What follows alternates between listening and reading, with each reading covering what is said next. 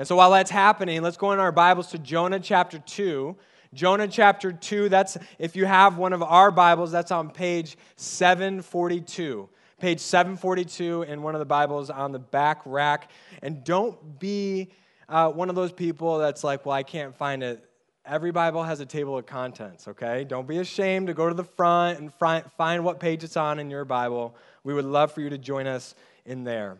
If you weren't with us last week, we jumped into Jonah and we looked at Jonah chapter 1, and we saw that God called the prophet Jonah to a town called Nineveh. And God wanted Jonah to preach this message of judgment against the city of Nineveh, which is the enemy of Israel. They were Assyrians, they were the enemy of Israel, but Jonah did not want to go there. He did not want to follow God, so he decides to get away from God, and instead of heading toward Nineveh, he goes the opposite direction. He goes to the harbor, he gets on a ship, and he starts to sail away in the complete opposite direction. Long story short, we end up reading that Jonah gets thrown overboard by the sailors so that the storm would stop. But we saw that God will do whatever it takes to bring us to himself. And so we read at the end of chapter 1 that by God's pursuing grace, he appoints a great fish to swallow up Jonah. And so the question that I'm left asking, and hopefully you are too, is why? Why does God appoint a great fish to swallow up Jonah, saving him? Why would God save Jonah by his mercy and grace when Jonah literally rebels against God? He's a prophet. He's supposed to speak the words of God to people, but instead he goes the opposite direction. God could have literally just left him in the water and said, good riddance, right? He could have said, hey, I'm done with you. I'll use someone else. And so that's what we're going to look at. Why does God pursue Jonah with his grace? And we're going to see that in Jonah chapter 2. So let's go in our Bibles to Jonah chapter 2, verses 1 through 10. It's the entire chapter. I'm going to read it here in full. Then Jonah prayed to the Lord his God from inside the fish. He said, I cried out to the Lord in my great trouble, and he answered me. I called to you from the land of the dead, and Lord, you heard me. You threw me into the ocean depths, and I sank down to the heart of the sea. The mighty waters engulfed me. I was buried beneath your wild and stormy waves. Then I said, O Lord, you have driven me from your presence. Yet I will look once more toward your holy temple.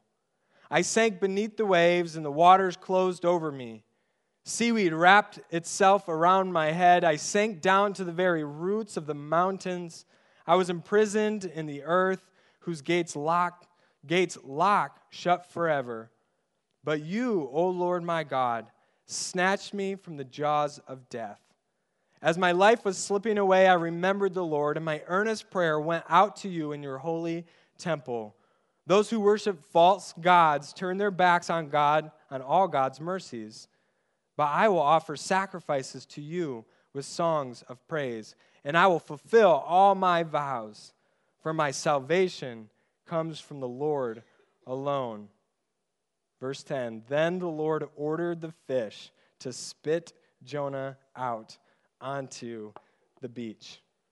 And so in the midst of chapter 2, we ask the question, why did God show Jonah grace and mercy in the midst of his rebellion and his disobedience? And here's why. Because when Jonah sunk all the way to the bottom, he finally surrendered to God. How true is it that sometimes you have to sink to finally surrender? Right? Sometimes you have to sink to finally surrender. You see, we're here today, and we have to understand that sinking can happen a few different ways. Maybe you're like my friend, and his choices led him to sinking to the bottom. He shared with me his story on how he had this amazing personal life. He had a business that was booming. He had a beautiful family, but yet his decisions after decisions after decisions led him to sink all the way to the bottom. And he actually said this phrase to me. He said, I destroyed everything, and I was completely hopeless. You see, because of my friend's decisions in life, he found himself at the bottom. He found himself literally sinking in his life, and he said that was it. That was the bottom. I was hopeless. Or maybe you're someone in here today where maybe your decisions aren't why you're sinking. Maybe it's circumstances that are out of your control that you are sinking today. Maybe you've lost a loved one recently. Maybe you lost a job recently. Maybe you set your expectations too high and they weren't met. I could go on with this. Maybe there are certain things in life that are just happening that you just feel this weight upon you like you're sinking to the bottom. No matter how we get to the bottom, though, whether it's through our choices or through our circumstances that are out of control, the bottom line this morning is that sometimes we have to sink to finally surrender. Sometimes we have to sink to finally surrender. And so Jonah chapter 2 actually shows us how Jonah surrendered to God finally once he hit the bottom, okay? But before we get into actually going through verse by verse, basically through the whole entire chapter, we have to get the right context here. And so remember, at the end of chapter 1, the sailors throw Jonah overboard. And when I was a child, all the pictures I colored about Jonah, which, by the way, it's a weird children's story because, like, here, this fish ate a person, right? And yet we want to make this beautiful story. But it's interesting. So Jonah, all the pictures I colored as a kid, it was like a little pretty boat. The sun was out, which is weird because it was stormy, and the Jonah gets thrown overboard, and then there's a smiling fish sticking its head out of the water, waiting to catch Jonah in the mouth, right? I feel like you've colored that picture in your life as well, okay? You see, we got to get that out of the head, out of our minds. That's not what happened, and we just read it in chapter 2. We have to get the right context. When we read Jonah's prayer in chapter 2, we actually notice that verses 2 through 7 are in past tense. And so that means that this prayer, Jonah is recounting what happened after he got thrown overboard and before the fish entered and swallowed him up. So we have to get the right context of what's happening. And so Jonah is literally praying inside the fish, okay? So think of that context first. And he's recounting what had just happened to him, just like we do on a daily basis, right? When a ridiculous story happens, we want to recount it to other people. And that's what Jonah is doing. He's telling his story on how he finally surrendered to God, okay? And so that's where we're going to start from. And so really, we're going to look at 3 steps of how to surrender to God. And so the first one we see in verses 1 and 2.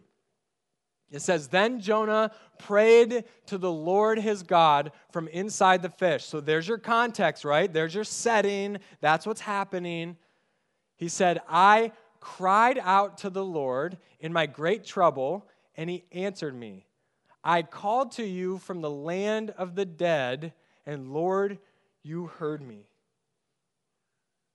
The first step of surrendering is always crying out to God. Is always crying out to God. Jonah in these verses is in great trouble, and he literally says, I was in the land of the dead, or in other words, he's saying, I was a goner. I was gone. But yet in the midst of his trouble, in the midst of his sinking, he does the only thing he can do at that point. He cries out to God. And this makes perfect sense, because that's what we do from the moment of birth, don't we? When a newborn is born, they don't come out all happy and cheery, do they? No, they're crying out in distress. When a child is having hunger pains, you bring that child home and that child gets hungry. What do? They cry out for help. They can't feed themselves. When a toddler gets hurt, they cry out for rescue. When an adult falls through the ice, well, if we have ice, no one is around. They cry out for someone to save them, right? Crying out is like a natural reaction that we have in our physical lives, and yet that's absolutely the reaction that we should have in our spiritual lives as well. It should be our first step to surrendering to God. Jonah's in trouble. He can't save himself. So for the first time in this whole ordeal, he cries out to God. All of chapter 1, nothing. He doesn't say anything to God. In fact, he doesn't care. He thinks he can handle the storm on his own. He looks at the water and he says, I can handle this. I can swim. And yet he comes to find out he can't. And so why does he cry out to God, though, when it's God who he's trying to run away from? Why does he cry out to God when it's God who he's trying to hide from? Well, he tells us in his prayer. Verse 4. Then I said, O Lord, you have driven me from your presence, yet I will look once more toward your holy temple. Now, this idea of holy temple, remember, Old Testament, where is God present? In the temple. And so what he's basically saying is I'm going to look once more toward your presence. And then in verse 7, you go down a few verses, he says, as my life was slipping away, okay, so as he's gasping for air, as he's writhing in the water, he said, I remembered the Lord. And my earnest prayer went out to you in your holy temple. Or in other words, my prayer went into your presence. You see, it was in the midst of him going to the bottom, sinking, that he remembers the Lord. He remembers all the stories he heard. Remember, he's a prophet. He knows God. He knows what's happened to Israel. He remembers that God led Israel through the Red Sea, right? Split the waters. That God led them in the desert. That God tore down the walls of Jericho. That God defeated Goliath. He remembers how powerful God truly is. And he said, I cried out to God, but it's only after he sinks. It's only after his life is slipping away that he cries out for salvation and rescue. But the most beautiful part about all of this is not Jonah crying out, but it's the fact that the Lord heard him. Go back to verse 2. He said, I cried out to the Lord in my great trouble, and he answered me. I called out from the land of the dead, and Lord, you heard me. You heard me. In the midst of our sinking, our first reaction should be to cry out to God because he hears us. When my children cry out for me, I hear them and I go to them. In fact, we put our kids to bed at like 7 or 8. I have 3 little kids. They're insane. I put them to bed, and for about the next hour, all I hear is them crying out to me, right? Because they're hungry, thirsty, bathroom, everything. Need to get this, that, right? It's like the most important time is that hour. They cry out to me, and because I love them, I hear them. I go to them. I help them, right? Now, if I can do that for my kids as a flawed human being, as a flawed father, how much more will the God of the universe do that for you? If I can come around my kids and help them and hear them and be there for them and rescue them, how much more can God do that for you if you simply cry out to him? God hears us, but we have to cry out. We have to surrender. That's the first step Jonah takes to surrender. The next step he takes to surrender is that he confesses God's control and his desperate circumstance. He confesses God's control in this whole situation, and he confesses that he's desperate in this point. Right? He needs God to work. Look at verse 3. It says, you threw me into the ocean depths, and I sank down to the heart of the sea. The mighty waters engulfed me. I was buried beneath your wild and stormy ways. You see in this verse how Jonah is attributing everything he's going through to God? And yet in chapter 1, we read that the sailors were the one that threw him into the water. He could have easily said, God, those sailors were super mean and they threw me overboard. But he's confessing this idea that it's not the sailors' fault, but yet God has him in the water for a reason. He's confessing God's control in the midst of his circumstance. You could even argue that Jonah was the one that made the decision to go in the water. And yet in that verse, we still see that God is the one that has him there. Jonah did not dictate this situation. The sailors didn't dictate it, but rather God did. But why? Why would God allow Jonah to be thrown into this stormy waves, into the sea, and experience what he experienced? Well, why do parents discipline their children? Right? Why do parents discipline their children? Listen, God is a loving father who disciplines his children. In Jonah chapter 1, we absolutely know that Jonah was rebellious. You may have a rebellious child. They may be sitting next to you right now, okay? You know about how children are rebellious. Jonah is rebelling against God. He doesn't want to go where God called him to go. And so God, as a loving father, is disciplining Jonah. He's allowing him to go through what he's going through so he can learn. Right? We discipline our children. I hope we discipline our children. I hope you do. I don't discipline my children because I want to be mean to them, yet they would say different. I don't discipline my kids because I hate them. I discipline them because I love them. And I want them to thrive. I want them to grow. I want them to go the right way. I want them to be obedient. You see, Jonah confesses God's control, and he realizes in the midst of his sinking that this is for his good. That this is for his good. And so not only does he confess God's control, but he also confesses his deepest circumstance. And listen, sometimes you may be sinking and it's not God disciplining you. It may be God building you up. It may be God working in your heart in some way that you can't see right now. And so our decisions that lead us to rock bottom, yes, absolutely. God may allow us to sink, to teach us, to rebuke us, to build us up. But if you're going through a circumstance in life, then maybe God trying to get your attention. It may be God saying, I'm here, and I'm here for you. God is in control. But also, we have to confess our desperate circumstance. We have to be honest with ourselves. We all struggle with that. I know I do as well. Jonah 2:5-6, he gets super honest here. He says, I sank beneath the waves, and the waters closed over me. Seaweed wrapped itself around my head. So he literally, where is seaweed? It's at the bottom, right? He's literally at the bottom. Seaweed is wrapping around his head. I sank down to the very roots of the mountains. I was imprisoned in the earth, whose gates lock shut forever. Jonah knew that God was in control, but Jonah also knew that he couldn't save himself. He also understood his desperate circumstance.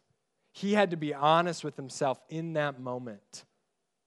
He had to be honest that he couldn't save himself. He couldn't walk out of the water. He needed God to work. I love what Peter Craigie says.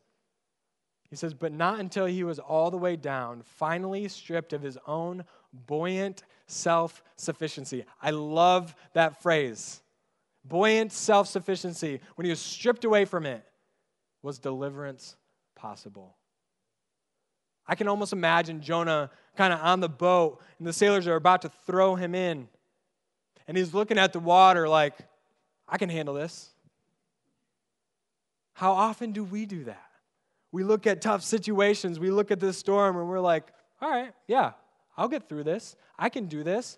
Thinking of your own buoyant self-sufficiency, and yet once you're tossed into the water, guess what?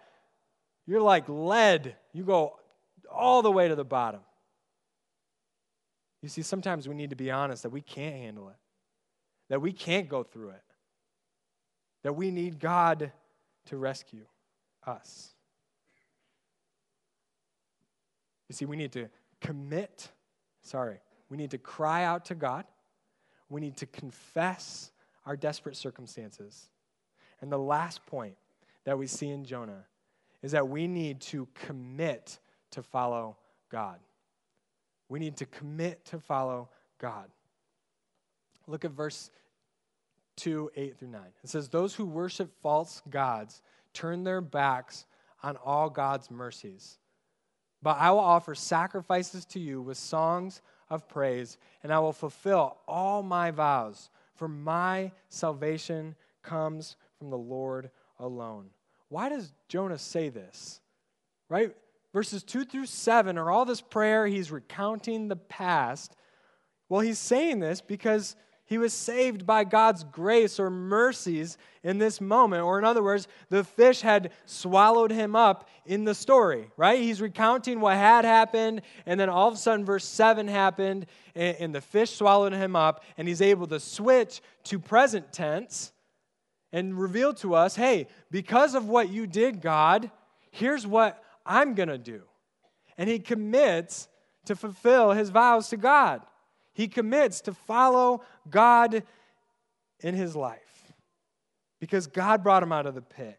God's grace pursued him to the depths of the sea.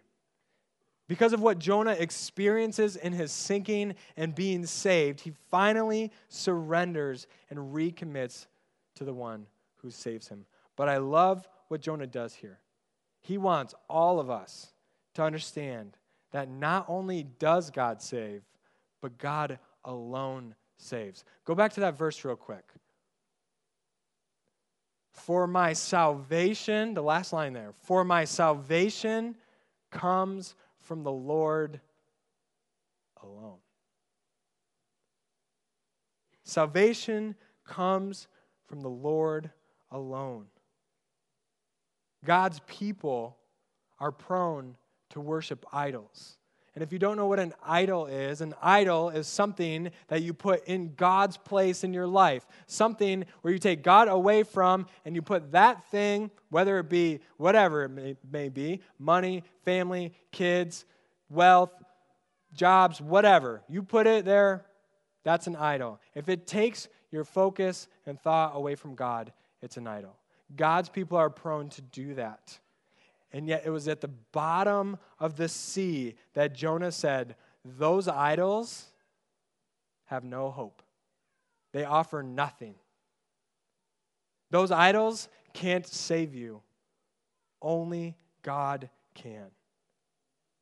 When Jonah sank, he realized that nothing could save him except for God and God alone. And look at that verse one last time. Isn't that amazing? For my salvation comes from the Lord alone. That's literally a summary of the entire Bible in one phrase.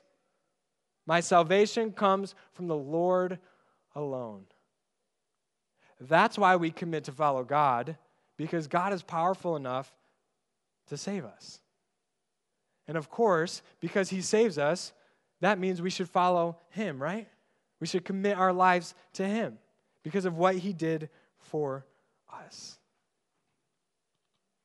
And so Jonah, at the bottom, goes through this experience that many of us go through. And he takes 3 steps of surrender. He cries out to God. He confesses that God is in control and in his desperate circumstance. And then he commits his life to God. He says, I will fulfill my vow. I will follow you in my life. And then look what happens. Once he surrenders, verse 10, then the Lord ordered the fish to spit Jonah out onto the beach. It was after he surrendered that God puts him onto dry land. Jonah goes from the boat to the water, to the bottom, to the fish, and then to the land. And I'm excited to see what happens in chapter 3, all right? And you can read ahead if you want to, okay? And so let's talk about next steps here. Let's talk about next steps because we summed it up pretty quick. And so the first next step I want to talk about today is this. Many of you in here are like, I'm not sinking. Okay? You may be thinking like, hey, life is actually pretty good right now. God's blessing me, God's working, things are happening, right? My marriage is clicking, my kids are awesome, whatever it may be. If that's you, listen, you can surrender now before you sink, okay? Just remember that. All of us in here today, no matter where we're at, we can surrender before you sink. In fact, Jesus himself wants us to do that. And he says it right here in Matthew 16:24. It said, then Jesus said to his disciples, if any of you wants to be my follower, you must give up your own way. That's literally the definition of surrender, giving up your own way. Take up your cross and follow me. Jesus says to his disciples, he says, listen, if you want to follow me, you need to surrender and pick up your cross because Jesus picked up his cross for us. Right? Jesus was the one that picked up his cross. He surrendered his life for you and for me. And so this idea of surrender is not a one-time thing, and yet we want to encourage this. If you've never surrendered your life to Christ, if you've never placed your faith in Jesus and said, you know what, Jesus, I am a sinner, and I do need your grace and mercy, and I do believe that Jesus died on the cross and rose again 3 days later. Well, guess what? You can surrender this morning. You can literally cry out to God and give up your own way and follow him. You can confess your desperate situation and you can commit your life to him. But if you're in here and you've already done that before, guess what? This idea of surrender is a daily decision. And so every morning you wake up, you have a choice to make. Jonah had a choice. You have a choice of whether or not you're going to surrender your life to Christ every day, saying, God, I need you. I need you. I'm going to follow you. And so that's a next step this morning. If things are going well and you're not sinking, I want to encourage you, surrender before you sink. Don't rely on your own self-sufficiency, your self-buoyant self-sufficiency, but rely on the sufficiency of Christ in your life. And if you're here today and you are sunk, if you are sinking, you're sunk, you're at the bottom, I want to encourage you to take just one step. Just one. I don't know where you're at. Maybe you're here today and you're at the bottom. Maybe you just need to cry out. Maybe you've doubted that God is even present or real. Guess what? He is. And when you cry out, your prayer will go right into his presence, and I guarantee he will hear you. Maybe you need to confess your desperate situation. Maybe you're too prideful to really understand this idea that you need God to save you. Give up your own way and allow God to work. Or maybe you've cried out, you've confessed. Maybe you need to commit your life back to Christ. Maybe you need to say, you know what, I've gone my own way for so long that today I'm going to commit and follow you. So if this is you, just take one step, whatever it may be. Spencer's out here right now. We're actually going to give you a moment right here in the service to do one of those things. To either surrender today before you sink or to take one step. And so he's going to lead us in a song. You can either respond by worship and singing along with him, or you can take a moment to just bow your head and pray right there at your seat. But I want to encourage you to take these moments to take one step. Amen. Let's stand together.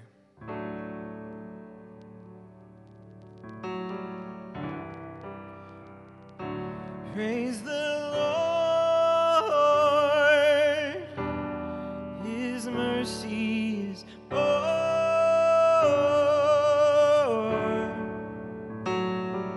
Stronger than darkness, new every morn. Our sins, they are many. His mercy is more.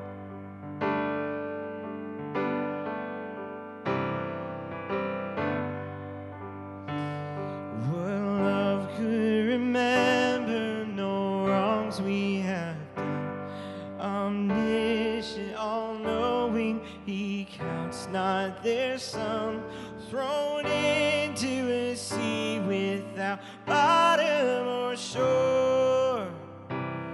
Our sins, they are many, His mercy is more. Praise the Lord, His mercy is more.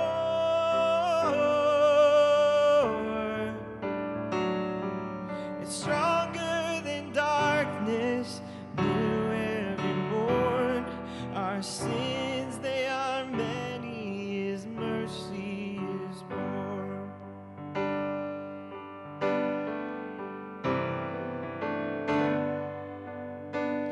What patience would wait as we constantly roam? What Father so tender is calling us home? He welcomes the weakest, the vilest, the poor. Our sins, they are many, but His mercy is more. Praise the Lord, His mercy is more.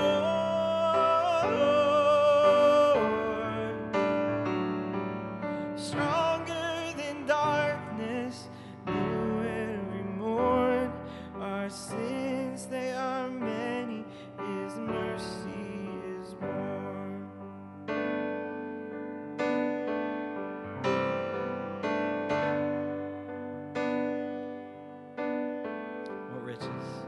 What riches of kindness He lavished on us. His blood was the payment, His life was the cost. We stood neath the debt we could never afford.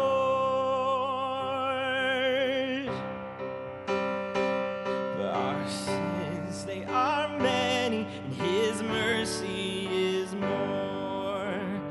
Praise the Lord, His mercy is more.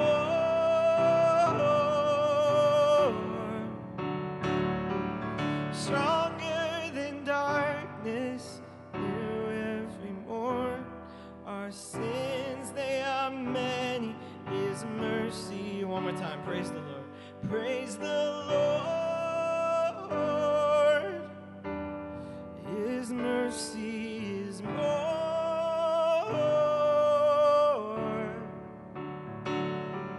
It's stronger than darkness and new every morn. Our sins, they are many, His mercy is more. How true is that today? I want to thank you so much for being here this morning. If you would like to pray with anybody, Spencer and I will be up here. We'll get a few other people. But if you just need to pray with someone, I just want to offer that to you today. But as you go here, just remember what surrender looks like. It begins with crying out to God, and then confessing God's control in our desperate circumstance, and then committing to follow Him. And so I encourage you to do that every day this week, okay? Let's pray. God, we thank you for your mercy. Even when we're at the bottom, even though we're sometimes sinking and we're sunk, and the waves of life just seem too heavy, God, help us to give up our own way and follow you. God, work in our hearts and our lives so that we can move one step today. We pray this in your name. Amen.